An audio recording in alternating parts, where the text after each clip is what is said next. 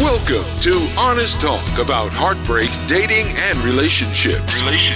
The podcast helping you navigate your path to happy ever after with your host, Rob McPhillips from RelationshipGPSProject.com. I only saw quickly on your Instagram, but you're detailing your dating adventures.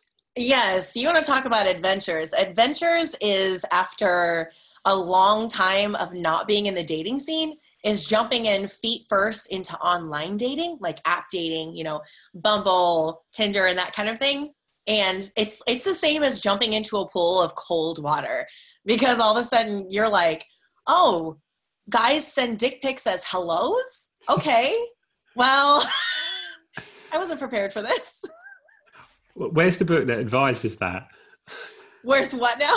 Where's the book that advises sending a dick pic as your hello? I don't know if it's a Western thing or if this is like an international thing. I probably should find out at some point, but right now it's definitely a Western thing. It's like, is it correlated to size? Well, it definitely isn't their best hello or their best foot forward. I'll tell you that much. Because so there was one guy, I actually said, oh, honey, I wouldn't send that. Did you get a reply? Oh, he unmatched. He was like, thank you, no thanks. My bad. I mean, if you're going to be honest, why shouldn't I? Yeah, true. Getting everything out there. Clearly he has no qualms putting everything out there. But I mean, you know what? At some point I had to, because at first I was a little offended. It's shocking when you haven't done this for a while. And you have theories and you kind of imagine how it would go. You think you're going online, so you're widening the dating pool. And so your chances of meeting someone in business or someone who has similar passions, you imagine that would be greater, right? Yeah. But it really also widens the pool. It really widens the pool for both spectrums. And I just wasn't prepared, and was a little offended at first, but I found my feet in some humor, because I thought, some of these guys are not taking this seriously. Why should I? Yeah. So it's been, I have some interesting stories depending on what you want to hear today. I have good in-person and dating. So if you get a chance to go through my Instagram, you'll see my online adventure. People asking if I'm down to meet up in various situations, which, as a female, we know to make it pretty clear in our bios, what we're interested in, what we're not. But a lot of guys just don't read. And it might be just Western men, I don't know. Just don't read. They just don't care. They're just like, oh, she's got a pretty smile. Oh, she got big lips. Okay. And it's like, okay.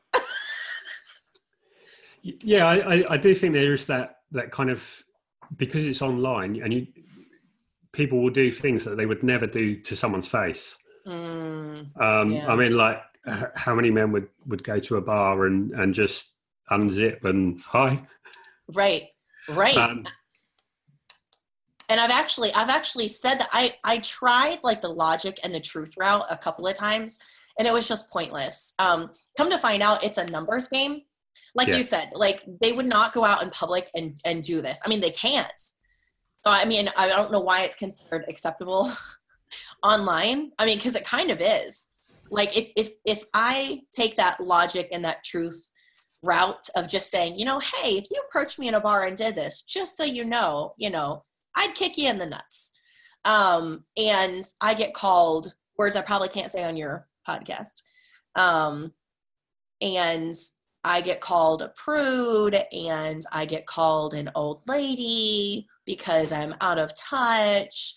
And just, it's kind of, again, it's just a shock. It's like jumping into a pool of cold water as far as what the attitude and what the perception of how this should work is. And I thought the ball would be in my park as far as this is not normal. This is not the normal process of things. But for a lot of guys, it seems to be a numbers game. If they send this to enough people, someone is going to say yes. Well, yeah, it's a bit like spam. It's the dating equivalent of spam, isn't it? It's just... Yeah, it seems to be. I think the last guy that I took like that truth, that logic route of like, hey, you know, if you did this to me in a bar, you realize this wouldn't get great results. And after he got done calling, because I try to talk through this with some of them, mostly I just take a humorous approach now. And those are the Snapchats. Those are the screenshots on my Instagram that you'll see. But the ones that I attempt to talk through this, because I don't get mad anymore. There's no point in getting mad, especially when you realize it's numbers game. But the last guy that I tried this logic approach of, you know, hey, let's talk this through. He pointed out, this is a numbers game. He said, some girl is going to be desperate enough to say yes, and that's who I'm looking for. He said, I'm not looking for you. He said, you have too much going on for you to put up with someone like me.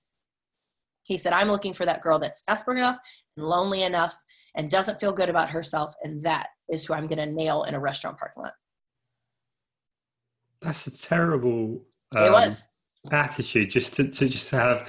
I'm eventually, if I talk to enough women, there'll be someone low enough that will have me. Yep. And I wish I would have screenshotted that. I still cannot believe that I didn't have the presence of mind. I was so blown away by that honesty, and that perception of this is how it's going to work and this is how I'm going to work it, coming from him. And I remember thinking to myself, this guy is really the one with the insecurity issues. This guy is really the one who just doesn't feel good about himself. And this is all he thinks he's capable of. Yeah. And I don't know. There's some self-awareness in there, though. Yeah. I love people, even if they're complete douchemagoos, you know, like I realize there's, for the most part, I believe people are generally good, even if they're presenting this facade that, you know, they just want to plow their way through a line of people. At the core, I don't think anybody actually wants to be like that. I really don't. Because I've hit that point where, I mean, I've never plowed through a bunch of people, but I've hit the point where I've done things when I was particularly low, like, you know, like a couple years ago, I lost love of my life, and I kind of started going down a path that I wasn't proud of. But you know, you hit a point where you don't feel good about yourself. You don't feel good about life. You're kind of sleepwalking through. And so you do things that you wouldn't normally do if you felt alive. And I mean, I know I didn't. So I guess I kind of project that onto other people, where I try to realize where they're coming from, even if it's inconveniencing me. Like these guys. Okay, you've kind of touched upon, that's really where I'd like to go with starting.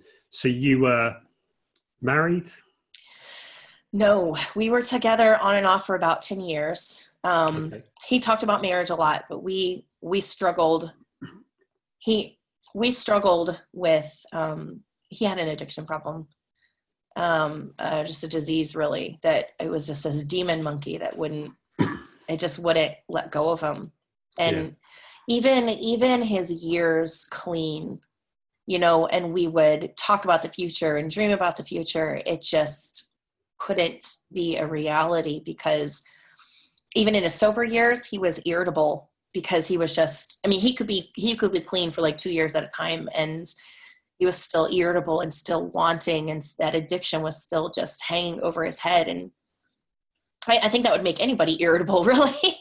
You know, when you wake up every morning and you make that choice not to have it, and it's still crawling into your head and crawling into your skin, you know, reminding you that they're one choice away from feeling better in their minds.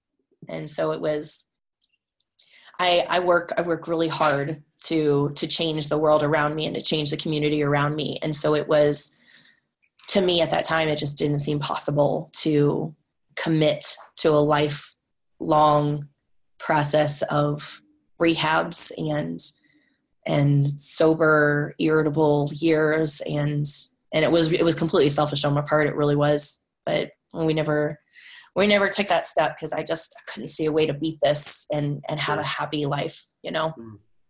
Yeah, no, I mean, I think a relationship is you need to have certain things. You need to have emotional foundations. You need to have certain qualities. You need to have certain skills, communication skills and relational skills. But all of that can be developed, it can be worked on, it can be built. But I think the one thing that you can't ever rely on a relationship is if there isn't integrity from the other person. And when you have something like addiction, it's always going to mean something's bigger than the person you're in a relationship with. And it's just something so powerful. It's always really going to be difficult to relate to that. So there must have been a lot of struggles for you in that time. It was somewhat of a dream now looking back, because there's some days I think, how did I make it through those years of visiting him in rehab? How did we make it through those years of fights and fiending and just this, Rob, it was just, there's some days I would go back and do it all over again. And then there's other days I look back and I don't know how we made it through some of the years that we did. What's interesting though, like at the time of some of the relapses, I remember thinking like, I'm not going to do this again, and of course, I did it again for a decade. But the last year, I told him, we're not doing this again. And I mean it. And I remember putting my foot down and saying, we're not doing that. I'm not doing the rehab thing again. I'm not going to do this. You come finding where I've moved to again and sweeping in my house and saying we're going to get married, like I'm not doing this again, and putting my foot down. And the last time he called from rehab, I remember saying to myself, people are going to understand if I put my foot down. And that was my rationalization for saying, I'm not going to visit you this time. Like, this has to be different. I remember telling him that we cannot keep doing this. We can't. My life is on hold. Your life is on hold. You're just waiting for the next time you can get a fix. And we're stuck in this circle, in this cycle that we can't get out of. And both of our lives are on hold. And he was so charismatic. He was so like, people just kept giving him chance after chance because he had this personality that was brighter than anything I could have dreamed for myself. I mean, if this demon would have let go of him, he would have changed the world. And I know that's what I work hard to do. But I look back at that moment, and he ended up passing that November around Thanksgiving. And I look back at that moment. That's probably one of my greatest regrets is telling myself that everybody else would understand, and not telling myself what I would understand, what I would accept if it came down to that being the last time I saw him or the last time I talked to him, which it was. And I would, if I could go back and undo that moment, I would inconvenience myself for sure, over and over again. I had this concept of what I could okay to myself because other people would understand, and other people would okay me putting my foot down for myself. But I had the strength to manage that. I just told myself that I'd hit the finish line. And I relive that moment so many times. I would redo that. Every time I think about it, I'm just sick. But at some point I think we all hit that ceiling of what we tell ourselves we can handle and what we're willing to accept in our lives. But I would go back and change that for sure. So when you say that often people have this kind of thing, it's not like maybe they want to leave the relationship, maybe they don't want to accept certain behavior, or maybe they want to do something, but a lot of the times they have to justify it. Like, I think that's what you were saying, is that they have to feel, they can justify it to themselves, but they have to feel that they have that story to the other people. And so it becomes that the relationship and how you behave in the relationship isn't just between the two of you, but it's also what other people think. And so that sounds like something that played a big part in that relationship. It did, because I worked so hard to be involved, like in my community and in building things around me. There were a lot of perspectives that I held high. There were a lot of thoughts and opinions, and it wasn't private. Like the last couple of times that we got back together after he got clean, we kept that pretty private, because at that point our relationship, had been so public, and I started feeling like there was a pressure on him that maybe was holding him back from making the choice to choose me over this addiction. And I usually pride myself on not letting other people dictate, what they think happiness should be for me, or what my life should be, or what success means for me. But I really did let it affect me. And I'm not saying it's their fault. It's not. I chose to let that play a factor in. But I remember feeling that pressure of, what are people going to think if they know that we're together again? What are people going to think if he goes back to rehab again? Because that's not going to be quiet as much as he or I or his family, would have hoped. Because this struggle is so, it's so ugly.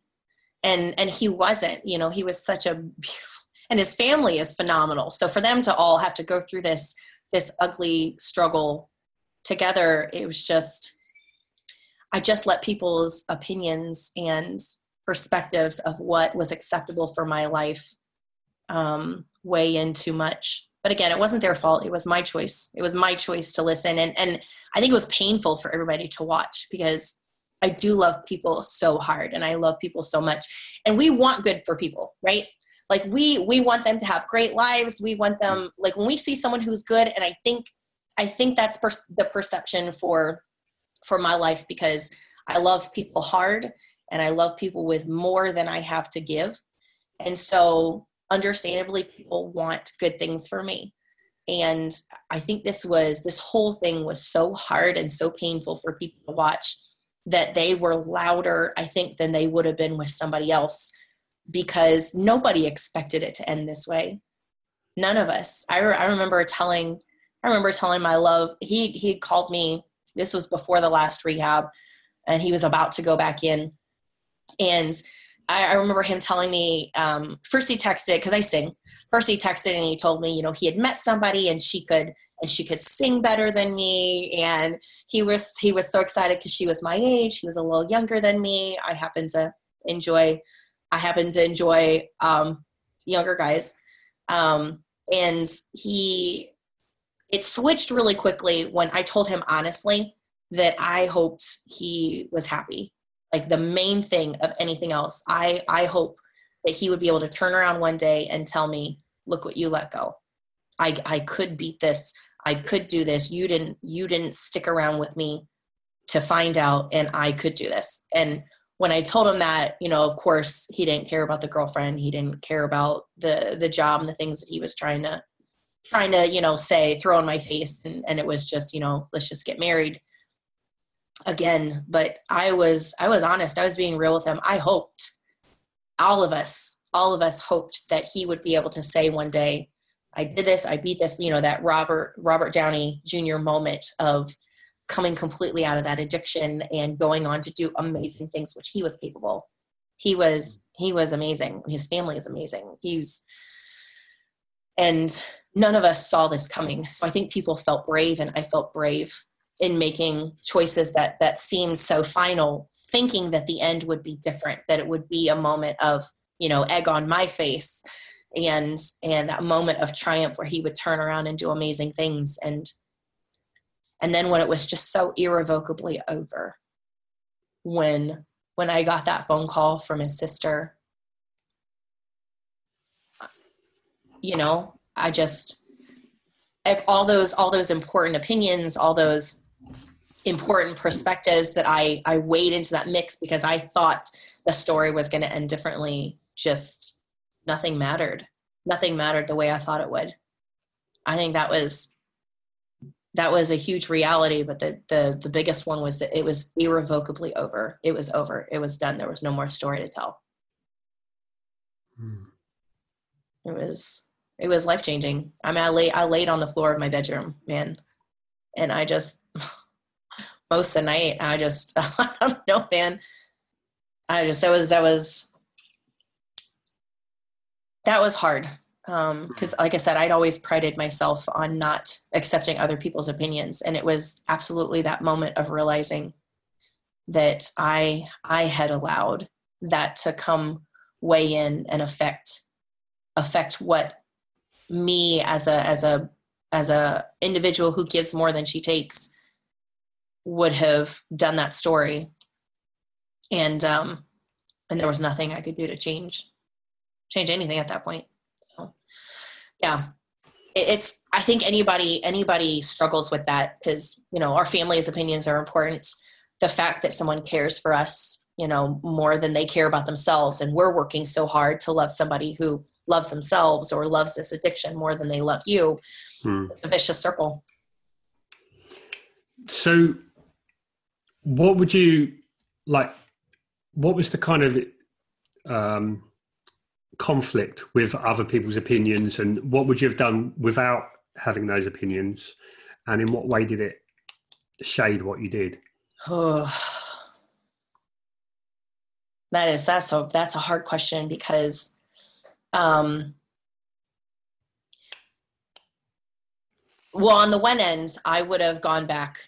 I would have just screwed what people were telling me was best for me, which I felt that at the time. I felt we've done this for a decade. How much longer can I do this? How much longer should I do this? How much should I allow this? And I was listening to very honest and very well-meaning opinions because, like I said, it was painful for people to watch me go through this over and over again. And we kept the last couple times quiet because opinions were getting very bold, understandably, because I'm very bold when I see someone going through, not as much now, not as bold now, but back then I was very bold about what I thought people should allow themselves to go through. So what would I do to go back and change it? I would really give myself a reality check of how I think I can control things ending, and remind myself that I have control over nothing. I'm not in control of, and if nothing, I should have been reminded that this had been a 10-year process. So clearly I had no control over whether or not someone could love me over an addiction. Clearly I had no control over whether or not someone could stay clean, or over this addiction that just kept pulling him back down over and over again. I would give myself a huge dose of reality and remind myself that I need to love people where they're at because I don't know what's going to happen. And I didn't have that reality check back then. Things were, up until that moment, like things were fantastic. I had attempted to, like I said, I had ended things one final time. I had moved on with like a local church leader. I was doing really well as far as building my business. I had gone home full time. I'd been home full time for like 2 years at that point. I owned a house. Like I was making a fantastic name and making great waves in the community. And I thought I had complete control over my life. And the reality was I was just enjoying a mountaintop experience, I guess, before I had a real dose of what I was actually in control of. And I think if I could go back and I could help other people realize, like, what you're telling people like me in your life and what they're believing, come back to that reality check of you're not in control of anything. You're not. All you can do is take what's coming to you and deal with it with grace and humor. You can be as smart as possible. When it comes down to it, loving people where they're at will leave you with fewer regrets than cutting somebody completely out or attempting to cut somebody off for a time frame. Because when something happens that you cannot control, you'll look back on that moment and it will change your life more than making the choice to love that person where they are. And we think it's going to be the opposite. We think that life-changing moment is going to make us go, oh, see, I'm so glad I chose this. I'm so glad that I listened to people and made this choice. And more often than not, we look back and we say, I wish I would have realized. I wish I would have just loved them where they were and, protected myself. Absolutely. But I wish I wouldn't have just said, this is done. I would absolutely remind people of that reality, that you're going to look back and you're going to regret that cutoff more than you are just having some grace, having some humor, and just being with that person in that moment while you can, while still preserving yourself. It is possible. It really is. We just get tired and we get exhausted and we convince ourselves that I don't have to deal with this. You're right. You don't. But for their sakes and for your peace of mind, just deal with it. Deal with it. Give yourself the space when you need the space, but don't cut them off. So. Okay. So that's interesting because now, I mean, I can understand if someone's been through a relationship that's really difficult. They've been through those cycles of rehab and nothing seemed to work. And I can understand entirely your position, and that just seems healthy that you're looking after yourself. Which is what I thought. Yeah. So, but what you're saying is that, so to what extent and what level would you stay involved with him while he was doing that? Sure. So over that time frame, like I would take phone calls when it came from wherever he was at that time. It could be late, it could be early. I don't regret taking those phone calls, especially looking back now. I don't regret taking those phone calls. I don't regret picking them up and taking them places to stay, because at that point, when you're dealing with somebody who is struggling with addiction, there comes a point where you can't allow them to stay with you anymore. And anybody who's listening will understand this. When you hit that point with somebody, they're just, for your safety, you have to draw the line of where they can stay, where they can have access to your stuff, to your personal information.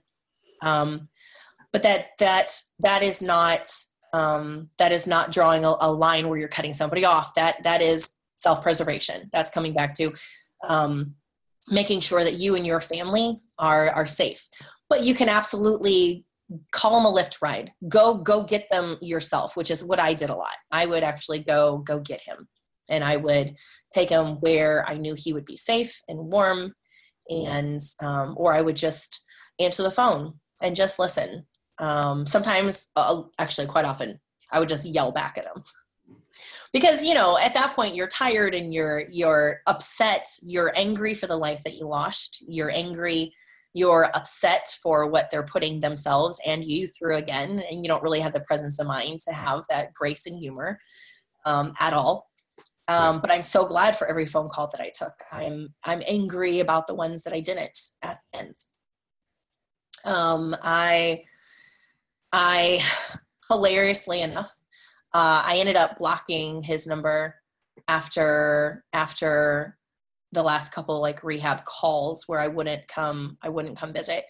And the last message he left me, which I saved, it said, come up and kick it with Jesus. It's literally the last. You can see my Siamese going, by the way. If you see the cat going around, she loves being around people. She's aggressively friendly. So forgive the cat tail if you see it. I'll say hi if I see her. Yeah. She's gorgeous. She's absolutely gorgeous. But yeah, I mean, I part of me regrets not taking that phone call. Part of me is glad because I have a voicemail from him that's so captures him and who he is and who he was personality wise.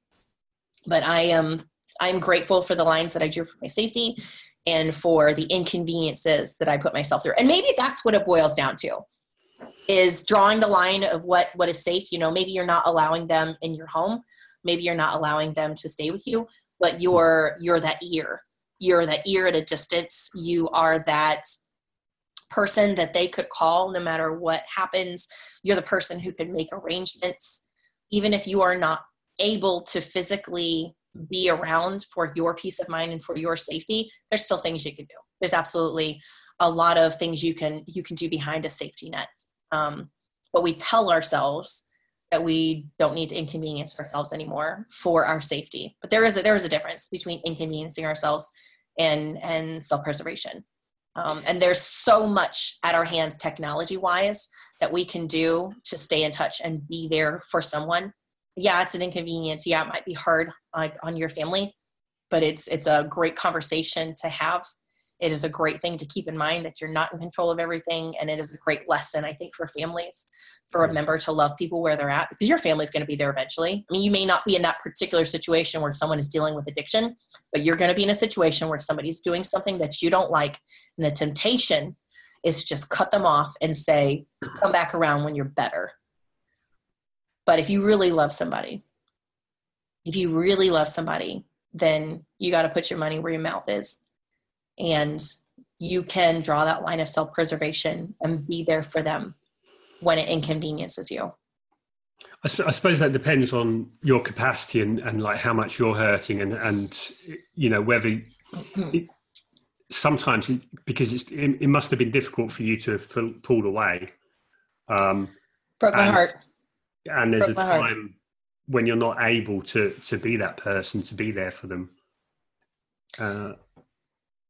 Yeah, there were, which I would say there at the end is that's what I told myself, was that I just wasn't able to be there. I just wasn't able to, because, you know, there were a couple of things, especially at the end, that I would not vocalize today, but there were a couple of things at the end that made me feel like I was no longer safe, that this had come to a head where I had to cut this off. But the reality was I was tired. I was angry. I was exhausted from this process. And I allowed myself to get backed into a corner. I allowed the opinions of people around me to affirm that, to affirm that I was backed into a corner I couldn't get out of. And I allowed myself to bow out because I was tired. But I'm telling you, man, I regret it. I mean, maybe people are lucky and they get to continue to have that hope, you know, because someone is still alive. They get to continue to have that hope that things are going to turn out okay. But the chances, especially with addiction, of that person surviving aren't as sure. They just aren't. So, I mean, I could understand somebody listening to this conversation and saying, you know, well, I deserve better. And you're right. You know, I did. And they do, you know, when you're going through this. But bottom line, either you're a good person or you're not. Either you meant it when you said you love them or you don't. And sometimes love means sacrifices and inconvenience. But love means loving yourself and keeping yourself safe. And even when you're exhausted, even when you're angry, go get some perspective. Go rest up. Go take that time for yourself, but don't forget about who you are. And if you're saying you are a good person and you love them, then show it. You know, be that person. Being tired shouldn't change the fact that you love somebody.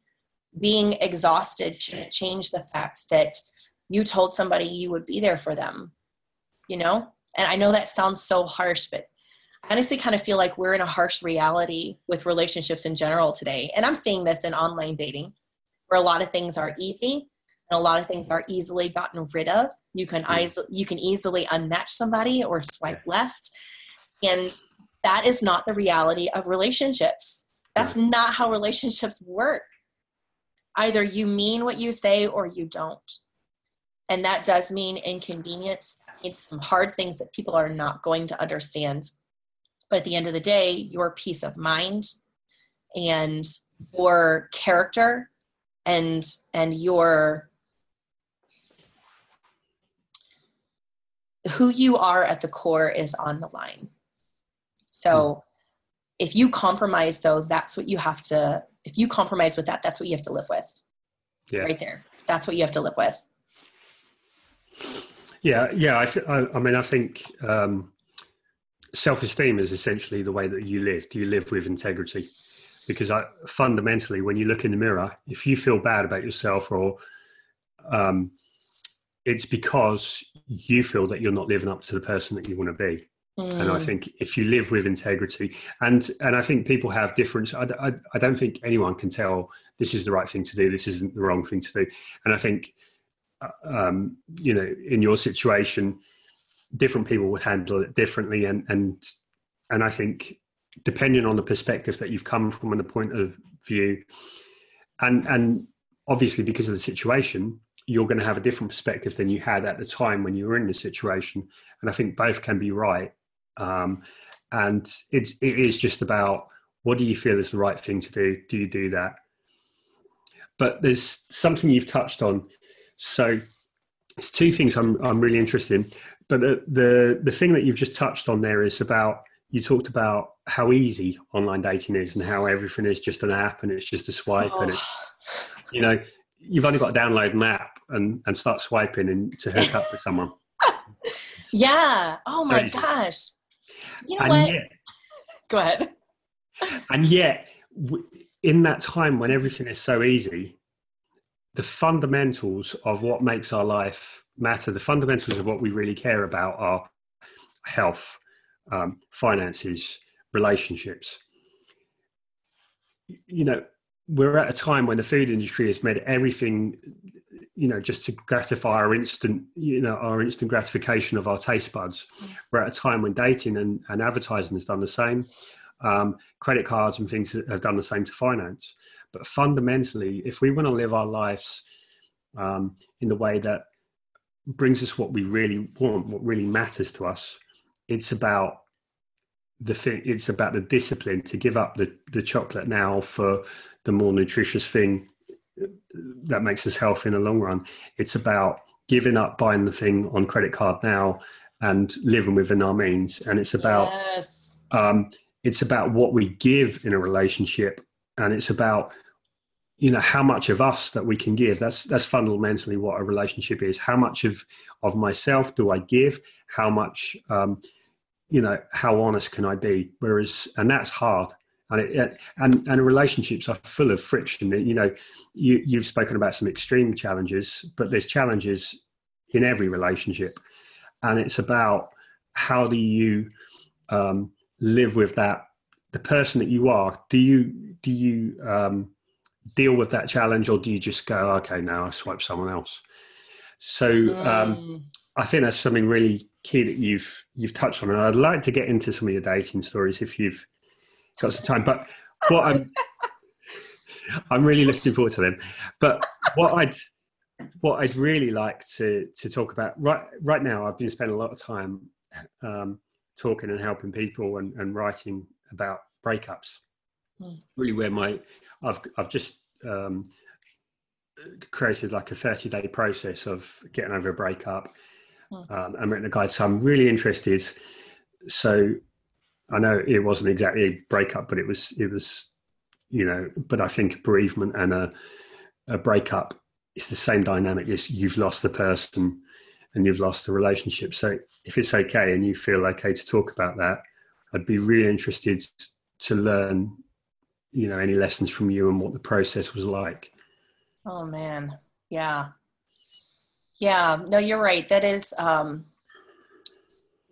yes and no, that bereavement and grief are similar to a breakup. You definitely go through some of the steps that are similar to a breakup, because, you've lost the life that you could have had. You lost that hope of what you thought you were building. What you spent your time on is gone. That person that was investing and adjusting their life and making different priority choices, that person usually doesn't survive that breakup. Or bereavement. And so really I've found, in order to sort of move on from either, you kind of have to evolve into somebody different, or somebody you have to grow into somebody who is strong enough to handle what that last version of you just went through. Now I've been through a couple breakups, and this grieving was different. I was kind of a zombie for a year. I took like a loss in my business. I had a hard time leaving the house. Really, even taking a shower seemed out of the realm of what was possible effort-wise at that time. And I'm a socialite. Like, I love events. I love creating them. I'm in a small community, so the possibilities of what you can create are huge here. And I didn't have effort or the care for any of it. And I think there's some parallels in that with breakups. But I just had never felt it quite on this scale before. I would say, the process definitely involved just being at home and being sad at first. Like, a heartbreak can be just as much physical as it is emotional. Yeah. Especially for women. And I don't think, you may have to tell me if this is similar for men. I don't actually know. I mean, I like to think sometimes I have the thinking of a guy. I grew up with 3 brothers. My parents didn't know what to do with a girl, so I did a lot of guy things. And, we dealt with things in a lot of a very male thinking way. But I remember feeling that heartbreak. I physically didn't want to wake up. I didn't want to open my eyes. I didn't want to face the world because everybody else was going on like nothing had happened. And I was living every day with the reality that something absolutely soul-shattering had happened. And I couldn't live with the fact that people around me, I felt like I couldn't live with the fact that people around me were living their lives as if they didn't care, as if it wasn't marking something that had happened. So there was like that sadness period. And then I was angry. I was angry for a significant, I would say probably a year and a half. I was just mad. And that's part of what pulled me out of that zombie period, because I was angry enough that I wanted to do something about this. And so that drove me out of the house a little bit. I have to say, and I think people, this is the same with breakups.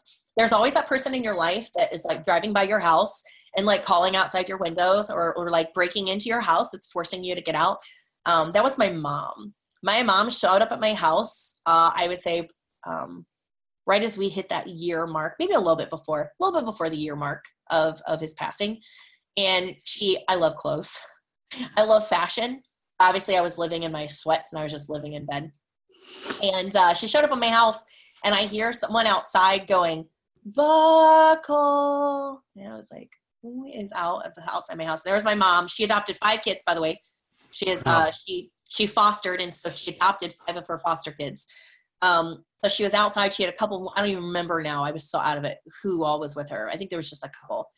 And she's dragged me out in my sweats. The kids got me out into the van and drove me to Buckle, which is a clothing store here in the U.S. that carries things like Rock Revival, Miss Me, BKE, that kind of thing, and bought me a new outfit. So I lived in those pants for about 6 months until they ripped holes in the thighs and the butt. But it gave me a really good reason to actually at least put clothes on there as I processed my anger. And about the same time, there was a gal who kept asking me to get into church, which I'm been most of my life very religious. When this happened, I just stopped going. The religious leader that I was with, left me after my love passed because he was embarrassed that I'd been with an addict for so long. So, I just had no interest in going anywhere, but there was a girlfriend who was really persistent. And now that I was putting on clothes and actually leaving the house, I think she kind of felt emboldened to like chase me down a little harder. So, she just didn't pay attention to my anger. She didn't let it bother her, and just was really persistent about, hey, you should come to church. When I didn't respond to that, she reminded me that they had a grief share group there. And she sicked this other lady on me. And this other lady is like grandma age, really sweet. Like, you can't be mean to her. You can't. I don't care how mad you are. She's like this little cute little white-haired lady, and she was very gentle and very persistent. And I eventually went to the grief share group, which I didn't make it through. And my love's mom reminded me that she had gone to this, which is another reason that I went, I think, like, hoping she could go with me this time. She'd gone before me. And I didn't make it through the whole class. I just couldn't. I mean, it was like a 8-week process, and I just couldn't I wasn't ready to go through all of it. But it was enough that I got pulled back into that and music, which is really, that is what kind of saves my mind and my soul again and again over the years. And then that was when I hit a different part of the process, was kind of reigniting passions and just focusing on myself, focusing on things that not only was I good at, but just made me happy, whether I was good at it or not, whether I was in a good place or not, it didn't matter, because music didn't judge me. Music, I could come to the table of any stage, and it didn't matter if I was angry, sad, sweats. I think that's how people feel about running sometimes. I don't. I hate running. Oh my God. Awful. Someone wants to mug me, I will not run. I will stand there and whatever. But that's what music did for me. And that was the next stage that kind of blended with anger, was just kind of digging back down into myself, realizing how long I'd been asleep is kind of what I call it. You know, I definitely slept walk for a while, and coming back out of that and renewing who I knew I was and finding new parts of myself. So, you know, I was experimenting with things that I'd never experimented with. I was doing things that I'd never done before, because this was a new version of myself that I had never opened up to before. But I just felt like I cared less about what people thought. I cared less about what I thought I knew, because I'd hit a point in my life where what I thought I knew was absolute crap. And it changed my life as a result. So is that kind of what you were looking for? Was that process I went through? Yeah. Okay. Yeah. So essentially the first bit was feeling the emotion. Yeah. And the music was the way that you felt, because I think the first thing you need to do is you need to be able to manage you need to feel the emotion, but you need to be able to get some control, because otherwise you just get emotionally hijacked by it. And I think that's a good word for it. Because I think it just takes over, and what it does is it tends to then take to. So, in a less extreme example, say someone's broken up, they're like, you know, and they've been dumped, and it's like, well, you know, why did he dump me? Oh, no one will want me. And so, you know, what's wrong with me? I need to answer these questions. You know, what happened? Why doesn't he want me? Will anyone want me? And then it becomes like, no one will want me. And then it goes to the right extreme. I'm going to end up a sad old cat lady and alone. And, are you reading my mind right now? What's going on? And so when you let the emotions, so you need to feel the emotions to move through them. But when you let them run, that's where they're going to take you. They're going to take you to the most extreme, most frightening thoughts. And so you need to have some way of soothing the emotion, but so there's two paths. So there's the emotions of what you're going to feel, but then there's also the actual details of what you need to do. And so I think music was the way that you found that you were able to soothe and manage your emotions. Absolutely. And anger is so key. Anger is because when you feel despair and you feel like there's no hope, you're not going to do anything, and you're going to be in that zombie state. But when I've got a section in my thing that you have to use anger. You have to use that anger, not to stay in it, but anger will give you the energy, and then you can move on. And then it is a process of, you know, becoming the new you and getting stronger, and you have to, like, your whole perspective and beliefs have all been shattered, like everything, your whole future. And I think this is the problem with a breakup. It's like you saw your future tied up with this person, suddenly that person's gone, your future's gone, and it's like it's that shock. It's kind of like a post-traumatic stress disorder. And definitely. And so what you need to do is you need to, bit by bit, piece together, become the new you, build a new vision. And then it's like putting the legs in place for, you know, that new you to come and create that and live that new future. And then as you do that, gradually, you know, it's going to have less of a pull on you, and gradually you're going to be that new person, and it's going to feel like something that happened in your past. I'm ready to get to the point where it feels like something that happened in my past. But you're so right about the anger driving action and driving that evolution of old you into new you. I remember part of how I got rid of a good chunk of that anger, because like I said, I dealt with it for like a year and a half. I was just so angry, but I got to the point where I couldn't handle that level of anger just coursing through me all the time. And I let it drive me. I fasted for 30 days. Wow. I was living with this level of lividity. And so by the end of that 30 days, my anger had pretty much spent itself. And I realized there was another piece to evolving into somebody different. And that was really taking a look at what I was doing to myself as a result of this grief, and what I was doing to myself as a result of this anger. And there was a really good actionable piece at the end of that, where I was able to let go of that anger as I realized just how far I let it drive me. I mean, 30 days without food is. I'm on a 5-day fast, so 2 weeks, but 30 days just seems incredible. I was that angry. Yeah. I was that mad. 5-day fast. So do you do it for like that self-care as well? Or are you kind of chewing over something in your mind that you need some peace? I'm just curious. No. To be honest, it's health. It's a bit of a challenge. I give up like chocolate cakes and things at New Year, and it's been a real struggle actually. And so it's getting back in that balance. It's also health-wise, both my parents have Alzheimer's, and so it's for the immunity and for the health benefits with that. My sister's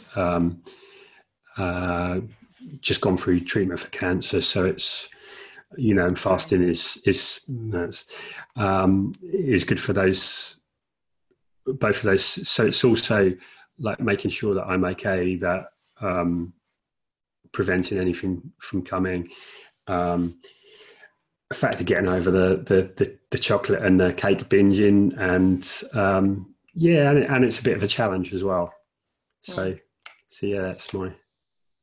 Bless your heart. Well, I admire you, because I realized at the end of my fast, there's not a lot of people that can, you know, deny their cravings, their addictions, if you will, that long. So that's, you know what, that's amazing. 5 days is significant. I remember day 3 being one of the worst. Because day 3, I was like, oh my. I've got to like day 3 before, and you just start craving like fish and chips and ribs and I want chips and Day 3 was like that for me, and day 17 was that way for me for some reason. I was really good for like 2 weeks in between, and all of a sudden it just like hit me fresh. But I think I was just running out of steam anger wise. So I think at that point, you know, some of the reality of what I sort of missed was coming back, but thankfully it wasn't too good. It wasn't too bad, I should say. It was just one of those things where I was like, I really miss Chipotle. It's like you said that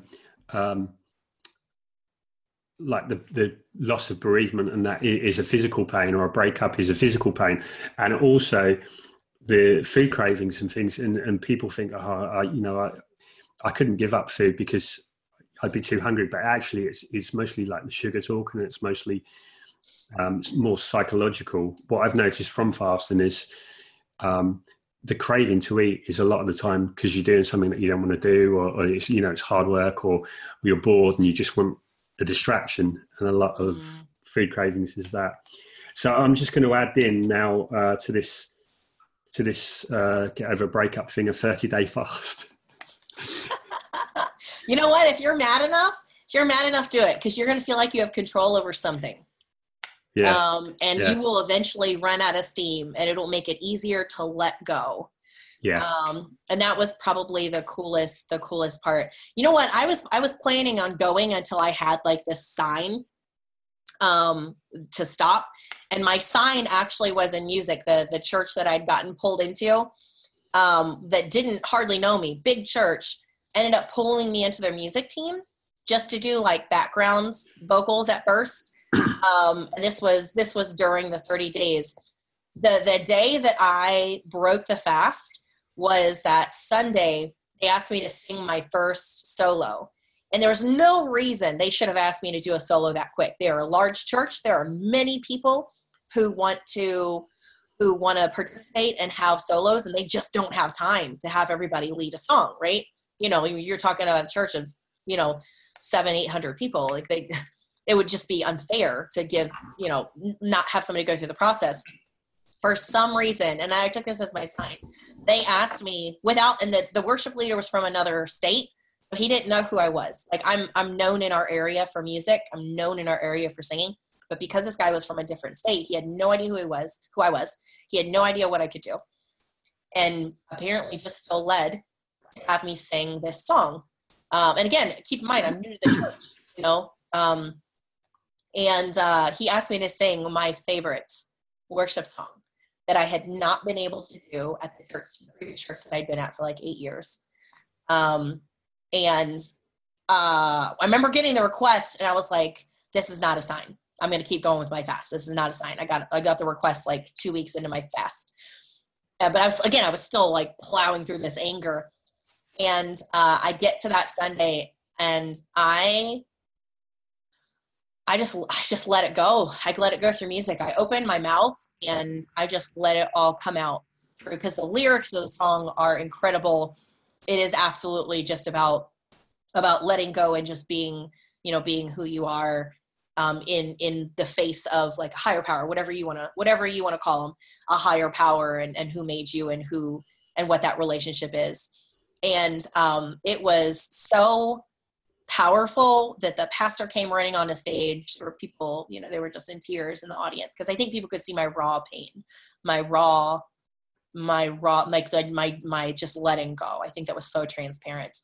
And that was when I broke the fast. And it was awesome to hit that moment in a passion, in something of, who I was at the core, to have that reminder that this is who I am. I am not the embodiment of anger, even though that is who I have been. This is the best part of who I am. I am allowed to hurt. I'm allowed to grieve, but I need to let go and just be who I was created to be in this moment. This is who I truly am. This is what I need to focus on. And it was awesome to let go of who I had been for the last year and a half and just move forward with who I was made to be. Okay, so you came out of the fast, and then the new you, and then I hit the ground running. So tell me about. So this was like first time in 10 years dating, and say that again. So this was like the first time in 10 years dating, and I guess dating apps and things were the first time trying like online dating like this, because like in between our breaking up, I would attempt to date, but it was we would always come back to each other, because he was made for me, and I was definitely made for him. We both would try it, but it was nothing like it was nothing like trying like online app dating was so different than what we tried, you know, now and again during those 10 years. And so I made, it's really funny because I made a Bumble profile and I tried Tinder, not realizing really what Tinder was supposed to be for. I guess that's what everybody tells me. I personally think it's what you use it for, but whatever. But coming into the dating world after not really dating for so long, man, that was a shock because like I'm really intentional about what I want. I'm pretty transparent. I lay it out there. It's not like I'm surprising anybody with the fact that, you know, what I'm looking for. And I remember having a little bit of hope and thinking, okay, you know, I'm done with this part of my life. I'm ready to try meeting people. I'm not sure how much care I have in me for like, you know, to think about future, but you know, let's dive in and let's date a little bit because that could change. You know, so much has changed already for me. So this feeling could change if I met the right person. What I got instead was a plethora of messages like, am I down to, am I DTF? Am I a MILF? Am I, oh gosh, what are some of the things? You know what? You really got to go through my Instagram because the things you get asked, the pictures, you get pictures. I had one guy though who swiped on me and we started chit-chatting, and for some reason he changed his tone like 5 messages in and he said, you know what? You're old and you're weird looking and I don't really get into that. Or he said something along those lines. I remember screenshotting it before he unmatched me because I was speechless. I have a pretty good sense of humor. You know, if somebody asks me if I'm DTF, you know, my response is, you know, down to the floor, down for the fun bus. I mean, like, what are we going with here? Or I had, you know, or I have a lot of Harry Potter answers. If you send me something crazy, I'm probably going to respond with something Harry Potter or Star Wars. Because at the time, my worship leader was really heartbroken at the latest Star Wars. I mean, he was like almost incapacitated, heartbroken at the latest Star Wars. So that became a running joke that I threw into my answers with things. I'm fighting a cat butt right now, by the way. She's moving over. She's trying to put it in my face, and I'm trying to save you guys that. But there was that one guy that it was just weird and it was mean and I don't really know why. So I ended up screenshotting it before he unmatched me. I didn't have time to respond, which normally I did. And I put it up on my Instagram and Bumble saw it because it was on Bumble that it happened. And I'd been screenshotting things for a little while. Bumble saw it and they messaged me, which I thought was sweet, but I thought, you know, surely this is a joke, you know, like there's no way they're gonna I can't be the only person that's screenshotting the horrible things people say. And they say, yeah, we just want your address. We just want to encourage you. And I was like, oh, that's so sweet. You can encourage me anytime. You know, send me an international man while you're at it. You know, stay on the hunt for me. And they sent me flowers. I got this package. I'd forgotten about it. I got this package like the following week. So I did a video unboxing, and they sent me a gorgeous bouquet of flowers, yellow, because that's Bumble's colors. It was so, I don't know, it was just so sweet and encouraging, and it kind of surprised me that one of the large dating apps would even take notice.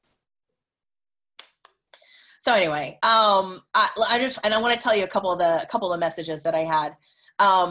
I get things like, this guy said, I'm going to be real honest, the things I do with you. And I said, like, bring me breakfast in bed and clean the house. Or there was a guy that said, do you want to have some fun on video chat? And I said, by fun, I'm going to assume you mean talk about the new Star Wars movie and the writing differences, right? And he just was like, like he wasn't super impressed with that. But I had another guy who messaged and said, you know, where you live? And I was like, okay. So I named the town that I lived in. He said, I was going to see if you want to hook up later. And I said, by hook up, you mean sit around with hot chocolate and talk about the new Star Wars and how it crippled my worship pastor? Yeah, I'm not down. And he just goes, nah, and like blocked me. I have a guy that said, he asked me if I wanted to hook up, and I said, no, I'm not. I don't hook up. And he goes, oh, he said, you mean you're a virgin, right? And I was like, if you mean I'd rather hang with friends talking about how bad the moment was when Leia willed herself back to the ship instead of being some random's pump and dump. Yes, I'm a virgin. And so it's just, like, I just have fun with it. Actually getting to the dates has been a challenge. You'd think with online dating that the pool would be that much wider of people that you actually make it on a date with, but a significant number of guys, even if you are really intentional with your bio, a significant number of guys really just want to meet you in a Wendy's parking lot and never talk to you again. Which I refuse to do. I absolutely refuse. Listen, like I am not spending all this time working on the community and building events and teaching women how to start their own businesses to meet some random guy in a Wendy's parking lot for like 2 minutes. Let's be really honest. For 2 minutes and then leave again. Like, this is not dating. This is not what I spent like 10 years enjoying of dating. Cause for all the lows in our relationship, there were some, like, he knew me, and he knew, like, how to really wow me. And I'm a little spoiled, having somebody, love me like that. But I have gotten on a few dates, which are freaking hilarious. Did you know that when a person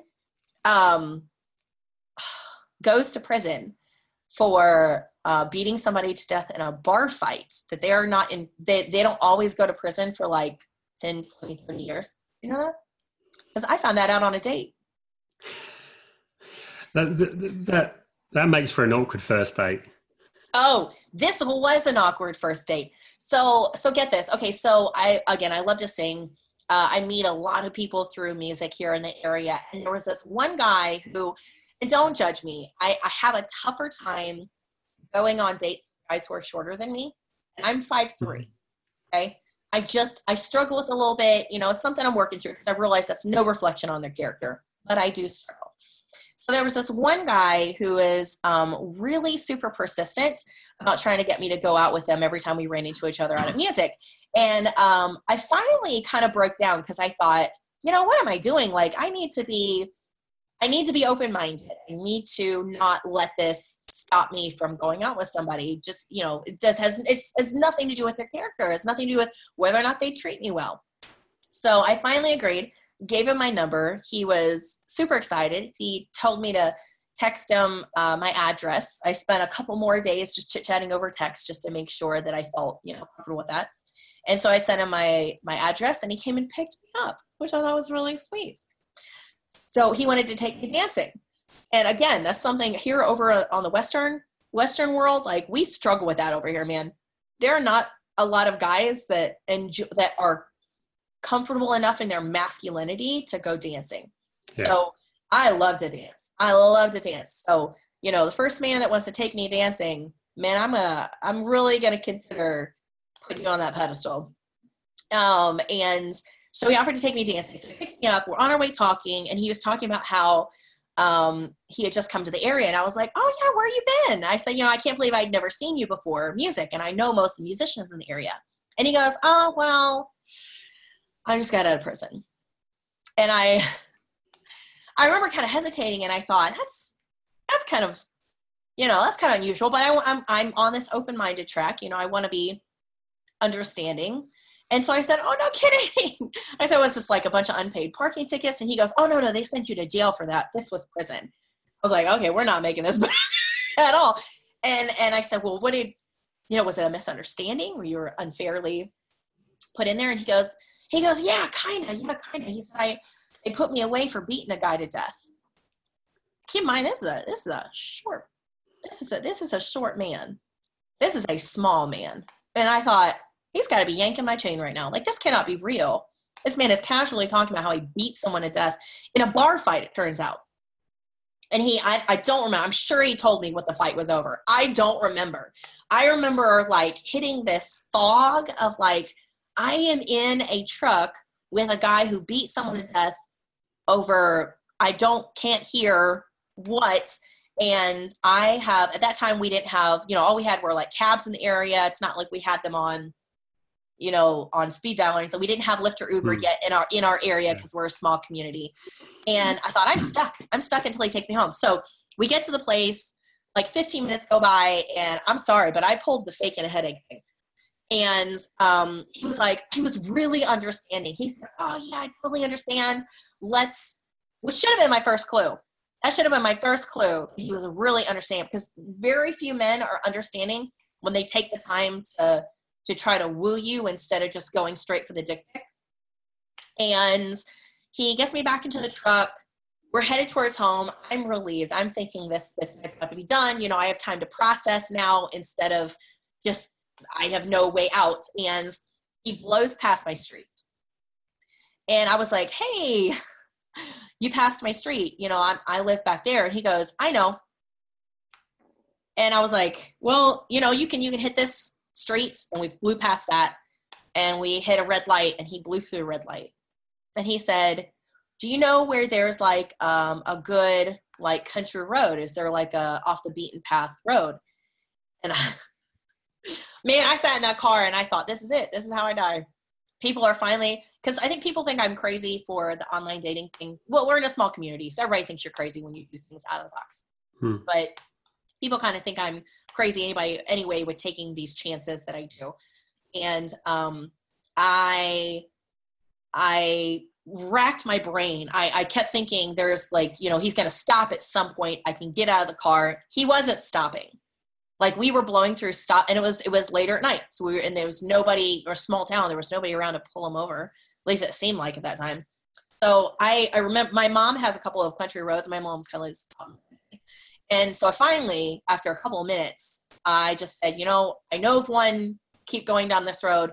I thought, once he stops the car, I can run to my mom's. I'll just kick off my heels, carry them. I've got my purse, and I'll just run to my mom's, and it'll be fine. So he stops. He finally stops. He pulls over on this road. He doesn't know it. He's 2 blocks from my mom's house. Still a run for somebody like me who doesn't like to run. But I was going to, if it's dying or running, I suppose I'll choose running. So I had my shoes off at that point. It was dark. He couldn't see. I had my shoes off at that point. I wrapped my purse around my arm. When he stopped the vehicle, I kicked open the door, and I took off for the back, because the road that I needed to go right to my mom's was behind us. So I started running, and I hear his door open. I kept going, and all of a sudden I hear music blast. I mean, absolutely blast. I don't know what kind of system he had in that thing. All I know is it stopped me dead in my tracks, because it was Rascal Flatts, which he knew is my favorite band. It was a song that I was singing and competing with at that time. I was competing with I Melt, and in our area and in our region, and it was some song. I think it was, I don't remember what Rascal Flatts song it was now. That's terrible.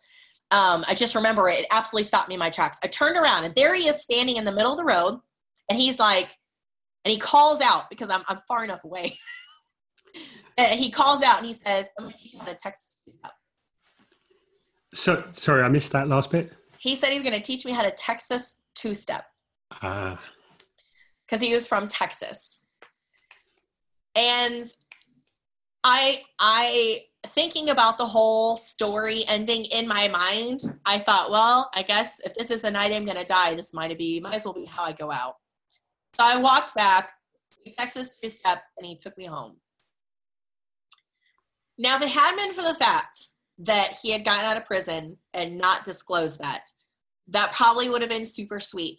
Also, if it hadn't been for the fact that he blew through all the stoplights and the stop signs so that I couldn't get out of the car, it might have been sweet. It might have been. But all that combined made for a little bit of a heart attack of a night, and me not calling him again. Yeah, I can imagine. But it is that kind of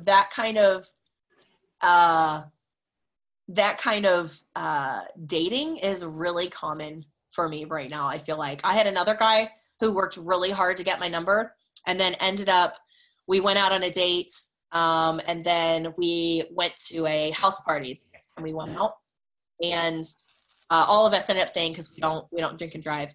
And I got up the next morning. I wasn't going to stay with him. We like slept in separate areas.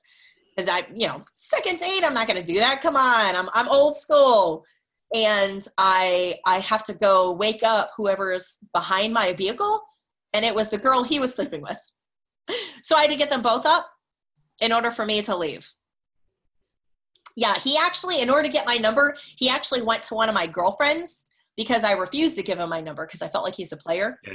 So he went to one of my girlfriends and he was like, hey, I have a date with Amber and I lost her number. And my girlfriend was so excited because I rarely go out on dates. She was so excited. She gave him my number. So I kind of gave him props for that creativity. I like persistence personally. But then, I had to wake him and the girl he was sleeping with up. And that wasn't that girl. It was like some other girl. You'd gone out. Some other girl I didn't know. That was at the party. Yeah. So that was our second date. He called again? Yes, he did. Because clearly it didn't work. But he waited until it didn't work out with that girl. And then I just didn't answer.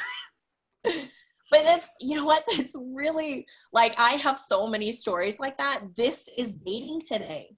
I mean, it's just impossible. I mean, it makes for hilarious stories. It's possible. Listen, the most recent is this guy who came over. I've known him for years and he really wanted to hang out. And I thought, okay, maybe I'm being too much of a prude. He wanted to come over and he said, I was like, I'm old. Okay? I'm almost 40. So I hit this crick in my neck. He is, did you say? No, I didn't hit him. No, I hit like this crick in my neck sometimes just because I sleep wrong. Are you hitting that yet? Does that happen to you? Okay. All right. So I hit that and I was complaining about it on Facebook one day. He messaged me and he was like, you never let me go out with you. You never let me take you out. Why don't you just let me at least come over and just work that out? And I was like, maybe I'm too much of a prude. Maybe I'm just being old. Maybe this is just how this generation talks and gets to know each other, right? Okay. So he comes over and he is like, he's like, I got a little bit of lotion. I can help with that. He said, I'm really good with the hands. I was like, okay, you're really good with your hands. That's fine with me. When he first put his hand on me, there was this kind of shock because it was painful. And I thought, like, what is going on? Because it was rubbing. You ever had somebody give you an Indian rub? Like an Indian burn? Yeah. That's what it felt like. And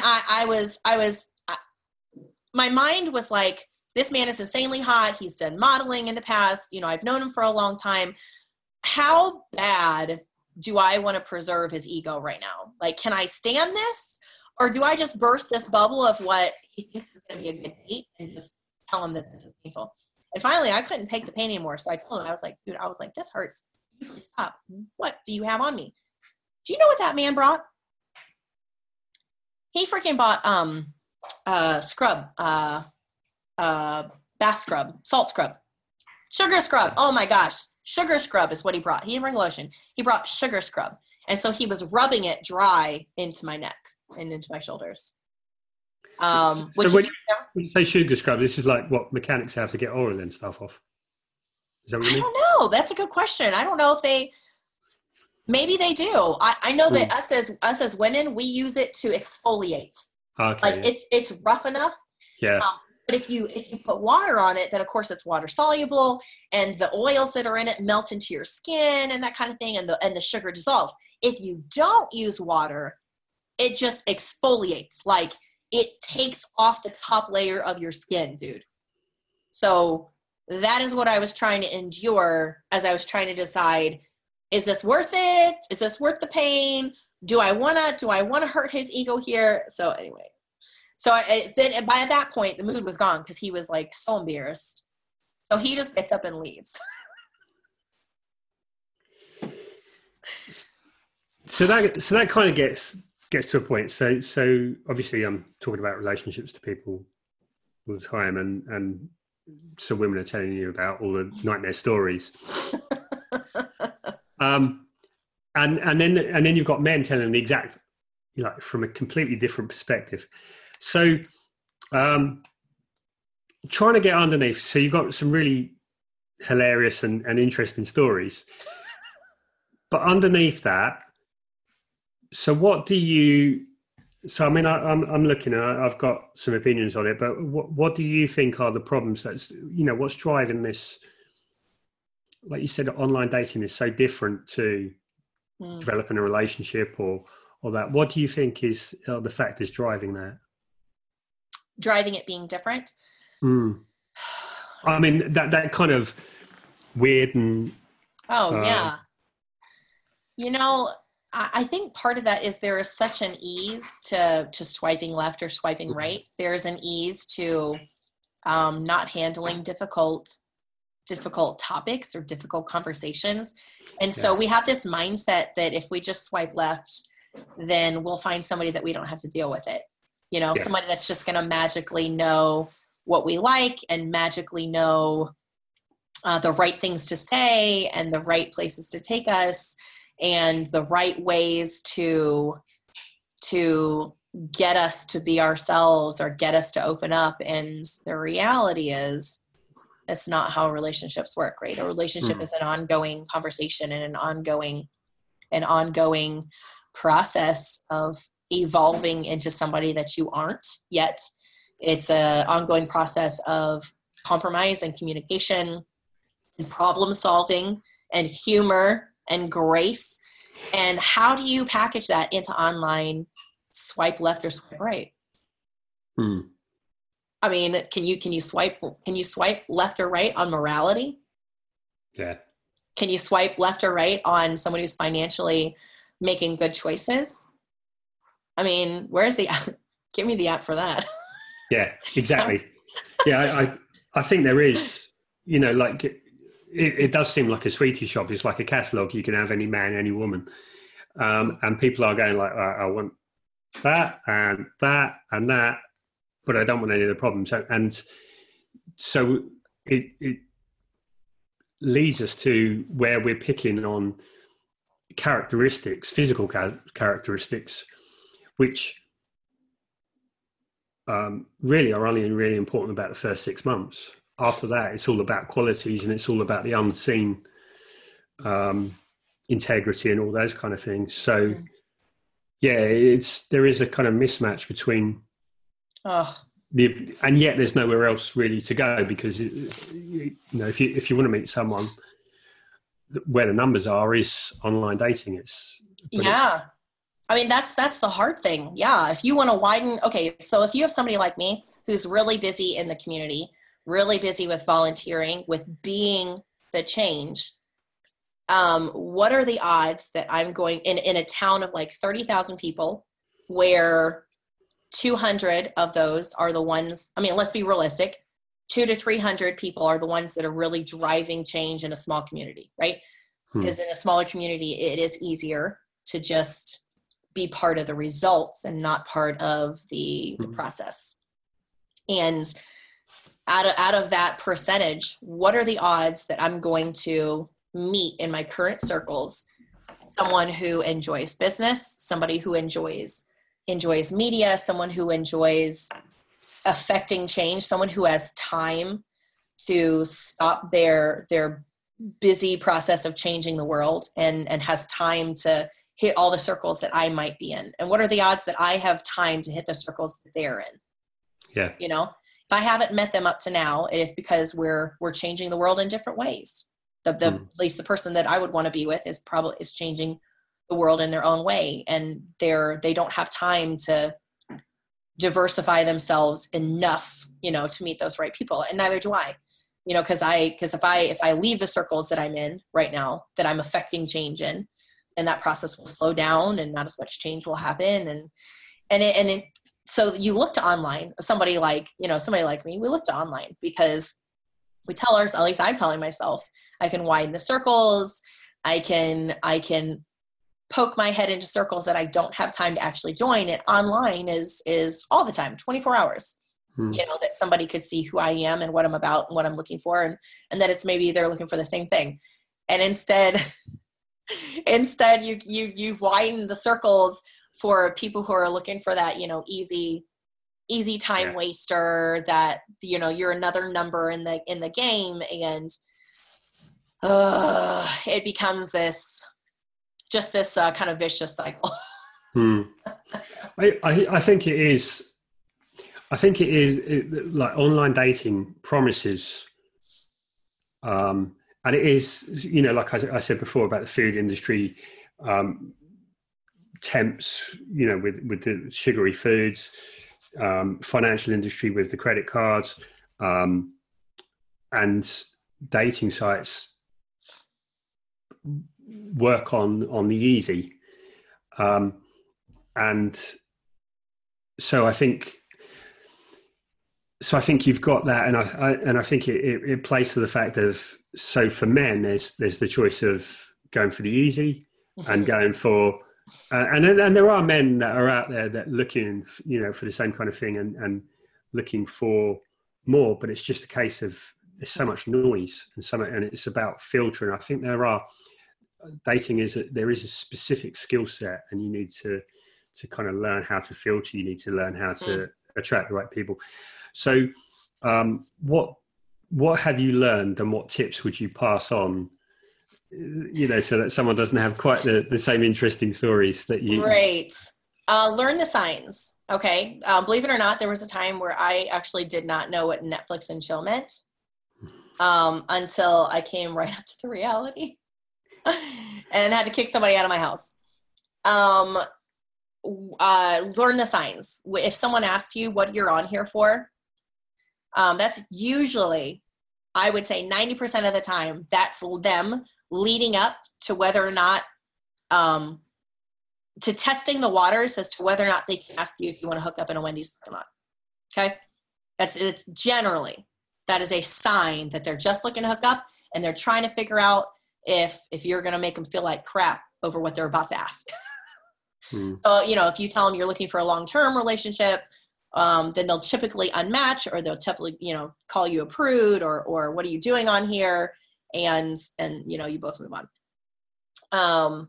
If you try to be cute about it and just say, oh, I'm looking for no pressure. and then they're like, oh, well, then they feel like they got permission to say, oh, well, I'm looking to, hit it and quit it. And it's really bad. So learn the signs, learn what the red light, the green lights are. And you can do that by, probably talking to somebody like you, Rob, right? Like, you said you've got this 30-day process of working through breakups. I'm sure you've seen some of these red light, green lights as well, as far as, what's the okay. Keep in mind, like when someone messages something like, hey, with lots of Y's in there, that's typically going to be somebody who's not really, like, if you're somebody who's looking for something serious, you're typically looking at that's just not a good sign. Okay. Yeah. It's not a good sign. So I would say learning the signs is a really good first step for not ending up in my shoes. Being really clear in your bio.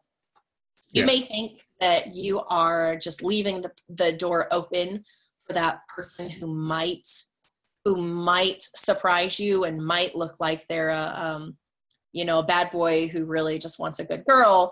But the reality is, you're leaving the door open for a lot more messages that you don't want, and a lot more matches that are going to feel like you're trying to hoodwink them. Keep in mind, you can't change anybody. So be really specific about what you want. You don't want to change somebody. You want somebody that you can appreciate for who they are and where they're at. You want somebody to do the same for you. So be really clear about who you are and be really clear about what you want. And yeah, you're going to still have some people that swipe anyway because you cute. But you can filter them out really quick, depending on what they send you first, and if they ask you what you're looking for.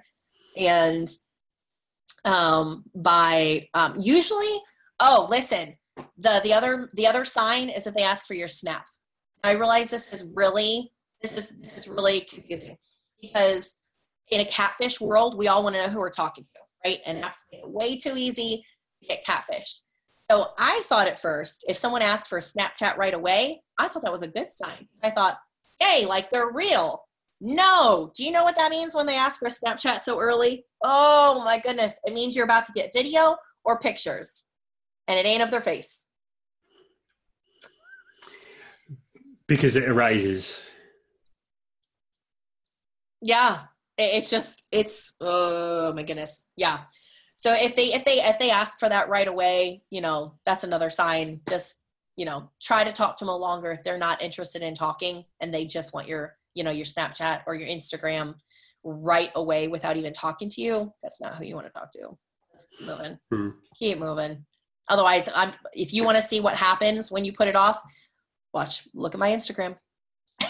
You'll see how that conversation goes, because I have a few Snapchats that I entertained the conversation into Snapchat, and you realized it was just more of the same. It's basically like I was giving permission at that point. If I gave them my Snapchat, I was basically, in their mind, I was giving them permission to send me video and that kind of thing. And so it's just super discouraging, because someone like me, I want to know who I'm talking to. I'm living in a very real, like, reality-based world of, what's possible and what's not. And I want to know who I'm talking to, because I'm super social and, like, aggressively friendly, and they're just really aggressively friendly about their dick. I'm very open.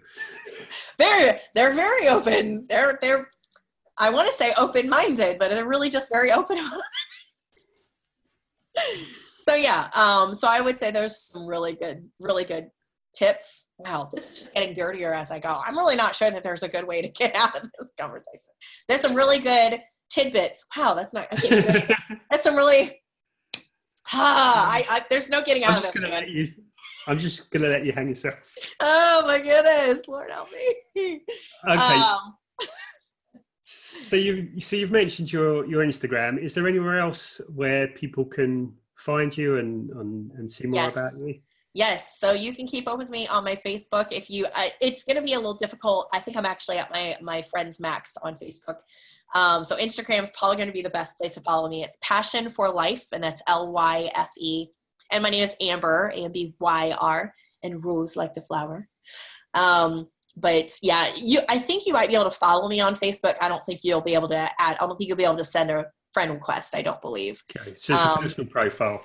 Yes, yeah, it's just my personal, but you can follow me on Instagram and I think Twitter. I every once in a while I'll upload some of those to Twitter, but for the most part, those dating horror screenshots, those Tinder fails will be on Instagram, and then once in a while I'll tell more of the story on, like, my personal Facebook. But I am looking to, I'm telling some of those stories on a podcast right now, but it's just more fun to actually talk to other people like you about, the dating world and what it kind of looks like for someone my age right now than it is to get on and talk to myself on a podcast. Okay, well, thank you for sharing some of your stories. Absolutely. And I'll put your contact details below, wherever I can. Yes. Follow me and see what not to do. Well, I will do. It's just before we go. Is there any other stories that we've missed that you would like to share? Or? Oh my gosh. You know what? I would like to share just one about my love before we go. I don't want anybody to think that it was all bad. Like, he brought me a lot of joy. He really did. And the lows were just as low as the highs were high, which I think anybody will deal with when you love somebody that is going through that kind of hell. And he was going through hell. So, I don't want anybody to think that it was all a nightmare. But I would say this man was one of the things that I loved about him, and that I think I have a hard time transitioning back into the dating world over. And I think people will deal with this when they come out of a long-term relationship. You have these things in your head of how things are supposed to work and how you're supposed to be loved. And even though he was unable to choose me over this addiction, there were a lot of times that he loved me so fiercely that it is really hard to fathom somebody else loving me that hard. But probably one of my favorite stories from him, though, is when he kept trying to get into the dating world. It usually ended up with him meeting people who could just drop him off at my house. But probably my favorite was one night he had gone out, and he'd gone out to a karaoke bar. He tried to meet these girls. So he had 2 girls that were very interested in getting him back to their place. And he talked them into going to, I think he told them they were going to a house party with him. And when they realized that they were at my house, at his ex-girlfriend's house, who he'd been talking about that night, he had been actually talking about me that night. The looks on their faces, because I came out, I was asleep when they're banging on my door at 2:00 in the morning. And I came downstairs and he's standing there. He's super excited to be at my house. How he found out where I lived, I don't know at that time. I do not know. But that man was like a bloodhound. Like he could figure out wherever I had gone to. I realized that sounds stalkerish, but at that time, for as much history as we had, it was just par for the course for as much history as we had. Anyway, you should have seen the looks on these girls' faces as they stood there thinking they were coming into a house party to have some kind of fun with him. And the realization that hit their face and drained out of their faces as they turned their happy butts around, walked back to the car and drove off. And he's just standing there like, hey, I'm here. And I was like, oh my God. Like, you realize you just shattered those women's month, right? Like, they thought they hit. Yeah. Anyway, it was just funny. Anyway, so I don't want anybody to think that it was all, it was all terrible stories. It was definitely a challenge, but he gave me some of the funniest stories that I still run into people today that will tell me when they ran into him, like, he just changed lives. Even in the worst times of his life, he changed lives with the kind of stories that we get to tell years later. So I just don't want anybody to think that he was this terrible person. He wasn't. He was fighting a demon he couldn't beat. Yeah, and there's sometimes people who have the biggest lows also have the highest highs and live more vividly. Yeah. Oh, but those poor girls, I'm sure they tell that story for years. I am sure I am part of one of their worst dating stories. All right. Thank you so much for having me on. I appreciate it so much. Thank you for coming on and for sharing all your stories and experiences. Thank you. That's been great. I appreciate it. Okay. Have a great day. You too.